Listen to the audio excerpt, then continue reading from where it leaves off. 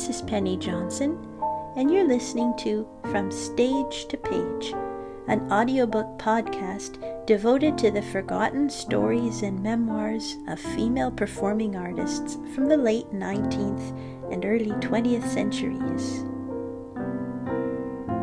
In this episode, we continue with My Life and Dancing, written by Maud Allen and published in 1908 by Paul R. Reynolds.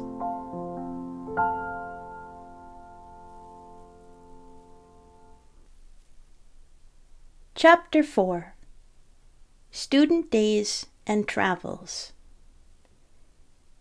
During the first of the 5 years I worked at the Royal Academy High School in Berlin, my mother came to Europe and in my holidays took me through the greater cities of the Old World. How intensely I enjoyed those happy holidays. My mother once again with me, my conscience telling of good work done and rest well earned, and my whole being swelling in the artistic delight of medieval Florence, of ancient Siena, of Rome, the most interesting place on earth, sunny Naples and Venice, the dream city of art and history. Italy, land of the dance and song, took my soul captive, and as the gladsome days passed all too swiftly, and my heart grew glad as a child's on a summer's day, I learned more and more of the hidden meaning of the exquisite poetry of music and movement. At night, when the world was at rest and the moonbeams flooded my room, I danced for the joy that was in me from sheer lightsomeness of heart. Or perhaps we would visit some famous town crowded with art treasures and full of stirring incidents of great men and heroes of the ages. Or else we would make our way to the wee villages cradled in the mountain valleys of Switzerland or France, and the hush of the mountain snows fell on my spirit with a soothing touch and calmed my soul to a sweet blessedness of rest. One of the most inspiring and delightful trips was to Florence. My stay in Florence would have been a memory landmark to me, if only for the impressions made by Botticelli's wonderful picture, and the fact that as I stood before it, entranced by the rhythm and the flowing lines of the dancing graces, all my indefinite longings and vague inspirations crystallized into a distinct idea. Art is a method of expression, the expression of feelings and thoughts through beautiful movements, shapes, and sounds. To try to express in movement the emotions and thoughts stirred by melody, beautiful pictures, and sculpture had become my ambition. But Florence is a very treasure store of beautiful things. The Florence of Savonarola, the monk who tried to wake the conscience of medieval Italy, of Dante, of Michelangelo, Leonardo da Vinci, the splendid, if immoral, Medicis, and a host of others. My stay there was one long delight, and a continual making the acquaintance with the works of great masters of paintings, sculpture, and architecture, in an atmosphere of Italian sky and Italian brilliant coloring, and with a consciousness of the pulse and throb of a joyous, sun-warmed people round about me. The sparkle of the sun seems in their veins as its kiss is on their faces. Their wonderful sense of color is an instinct. They seem unable to help being picturesque. One scene lives vividly in my memory. I had gone into the country and met a string of Italian women threading their way up from the banks of the Arno. They were barefooted, and the copper bowls they carried on their beautifully poised heads, with a rare unconscious grace, flamed red gold in the sunlight. They bore themselves like goddesses on spring elastic feet. Pale lilac and orange composed the colors of the dress of one woman. Coral earrings gave another splash of color. Her dark hair rippled in curls over a low sun-kissed forehead. Her daring eyes sparkled with the sheer joy of life. Her supple, lissome body was a thing of undulations and graceful curves. I just reveled in that picture. Just as I think that I have learnt things from watching the sway of branches, the bend of grass blades before the breeze, the drift of thistledown, the flash and sparkle and dance of sunshine on rippling water, foam-crested mountain waves dancing a hurricane dance to wild storm music, or snowflakes that seemed to become an embodied spirit as they wreathed a fantastic measure to the song of a winter wind, so perhaps I was learning something, storing something up for the future as those barefoot women filed past with the silent music of motion. Here to me was music, poetry, dancing, harmony all the more perfect because unconscious. It was a far cry from that picture on the Tuscan plain to the cabin of a storm-tossed liner, but I can quite well remember that presently I found myself recalling how I had heard the pitter-patter of elfin, dancing feet in the splash of water against the cabin door when my trunk and other things broke loose and I lay awake, my imagination changing, bobbing, jumping trunks and boots and shoes and other escaped prisoners into dancing fairies and little goblins, and the biggest trunk of all into a kind of goblin fairy king with the slenderest and most agile legs imaginable. Those days in Florence were one long delight. Thinking of my student friends in Berlin, I often regretted that they were not with me to share my pleasures, my wanderings through the great galleries and palaces, the Uffizi, the Academy, or in the coolness of the Duomo, listening to and witnessing some religious ceremony in a play of light and shadow, with censers swinging and clouding the air with heavy scented incense, the color of vestments and glittering cross, the flickering candles, the acolytes, the roll of majestic music, making powerful appeals to one's senses.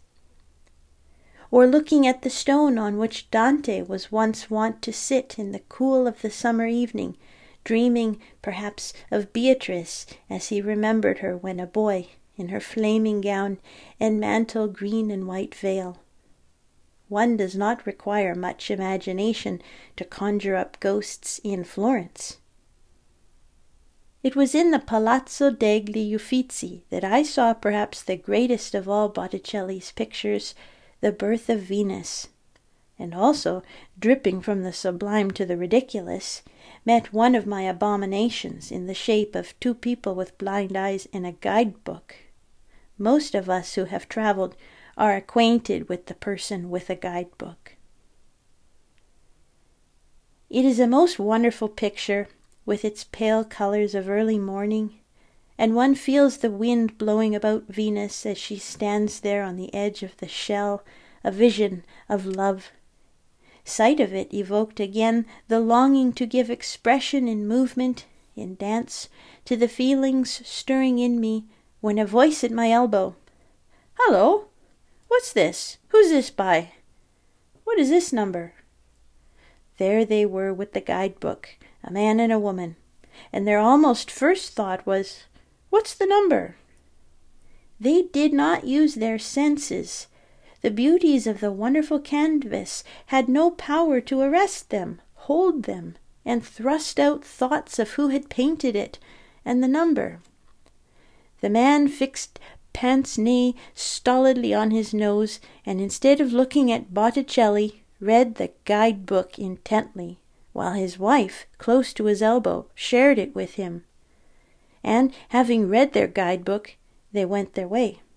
They had mastered the probable date of the painting of the painter, and the mechanical fact that the figures were nearly life-size. But of the beauties of that supreme achievement of genius they knew just nothing. Blind eyes. The man's voice reached me again. "Hello! Who's this by? What's the number?" When I looked towards them, where they stood before a Fra Angelico, their eyes were glued to the book. They were studying it most intently, ramming dates and mechanical facts into their heads, That book might have been their Bible, and their salvation dependent on getting those facts off by heart. Blind eyes! All the ensuing winter my thoughts were filled with pressing ideas. I dared hardly mention them to anyone. I feared to be misunderstood, and a jeering remark would have hurt me dreadfully. So I kept my own counsel, and let idea upon idea gather and grow in my brain quietly and undisturbed by outside counter-influences, until the day of days should come when I felt strong enough to present a logical conclusion to days of thought. Our next notable and influencing journey was to Milan, another treasure store where we stayed some time. I was still studying and playing, but there were times when a feeling of being a prisoner would come over me at the piano. Music was still an intense delight to me, but not all sufficing. I would imagine rhythmic movements to whatever I might be playing. The trunks and boots and shoes had become dancing fairies in my cabin on the liner, and now music would almost visualize into rhythmic motion, shape, and pose. And round about me were the glories of sculpture and painting, the best of great geniuses exercising a moving great influence, stimulating thought and broadening conception in 100 subtle ways. I had begun to take life seriously when I put up my hair and discarded short frocks. It was at Milan, in the refectory of Santa Maria della Grazia, that I saw another great masterpiece that left a lasting impression, Leonardo da Vinci's Last Supper. The beauty and emotions portrayed in it by an inspired genius rise above defacement and deplorable condition. But it is sad to think that Leonardo's own experiments in colors conspired against the durability of his masterpiece. The great Goethe has written of it, "The artist represents the peaceful little band round the sacred table as thunderstruck by the master's words, 'One of you shall betray me.' They have been pronounced, the whole company is in dismay, while he himself bows his head with downcast eyes. His whole attitude, the motion of his arms and hands, all seem to repeat with heavenly resignation, and his silence to confirm the mournful words, 'It cannot be otherwise. One of you shall betray me.'" I visited this little refectory day after day, and seemed never able to gather in all the beauty of this wondrous work, and my eyes never wearied of looking at it. It was these great works that filled my soul with longings indescribable. I felt so happy in their presence, and peace reigned supreme in my soul. These days spent wandering amid such glorious and wondrous creations did much to crystallize and form my vague thoughts into a connecting chain, and I desired to return to Berlin to get to work. But my brain was dizzy with all I had seen of human hands making, and I felt I must first hold counsel with nature in its pure simplicity and grandeur. So we wandered to the Italian lakes, to broad Maggiore, winding Como and Lugano, beneath the shadows of the giant Monte Generoso. Here was quiet and a great feast of color, intense skies, blue waters, island gardens, distant snow-capped mountains, purple hills, flooding sunshine. Golden clustering laburnum oleander groves gray against the vivid green of chestnut and walnut tree. Lilies of the valley, great patches of purple columbines, the pine lilies of San Bruno, and the air charged with fragrance. The cities had been wonderful, but here one drank in a sense of breadth and space and freedom, and turned from the works of man to the glories of nature and her perfect harmonies. My heart delighted in returning this time to my cozy little study room in the 4th etage of one of Berlin West's comfortable houses, for I knew what was going to mature there, and I rejoiced. I knew I could never more get away from these new ideas, and could hardly wait to get there again. To return to my friends always gave me pleasure unbounded, and now, too, it was almost Christmas, and I could not somehow picture there being such a Christmas in Italy as that to which I was going in Berlin. I could picture great ceremonies with pomp and circumstance in domed churches, purple-mantled prelates, picturesque acolytes, much glittering of gold and winking of myriad candles. But I could not picture the Christmas tree, the homeliness, the mystery and excitement of presents, the singing of simple carols, and the delight of men and women not ashamed to be as children on Heiliger Abend. I was just looking forward to my Christmas and my Christmas tree and my friends. The Renaissance had birth in Italy, but neither the northern spirit of Christmas nor the Christmas tree.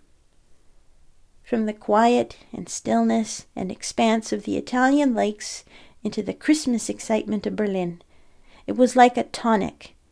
Good fellowship was in the frost-bitten air, and crisp snow, as was fitting, on the ground.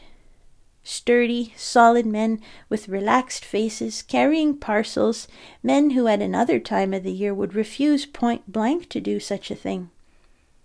And the touching side of Christmas, simple working men carrying home a small Christmas tree and presents for the Bescherung, the cost of pinching and saving.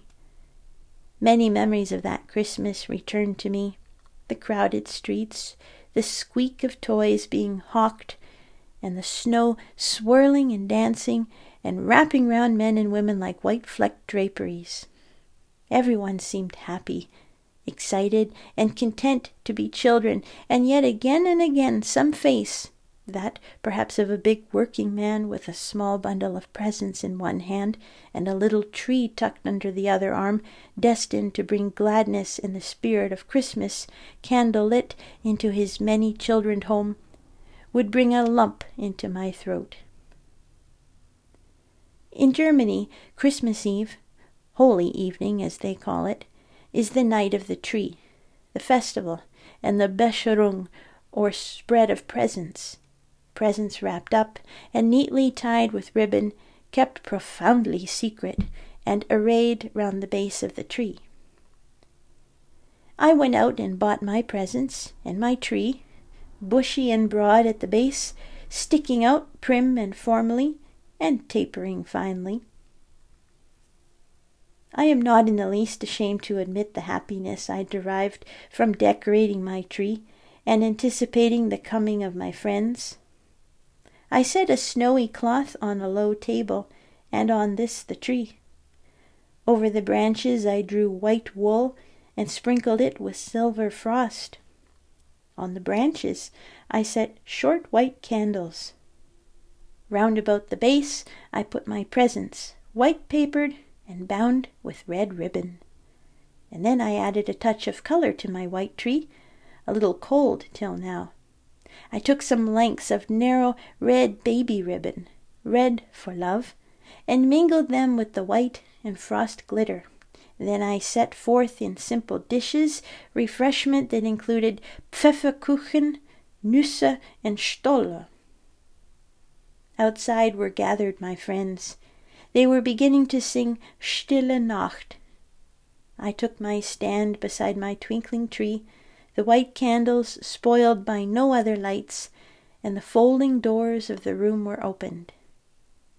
Twinkling candles, carols, presents, faces lit with goodwill and friendship, greetings, merrymaking and laughter, with an undercurrent of those deeper emotions that affect the throat and the beat of the heart.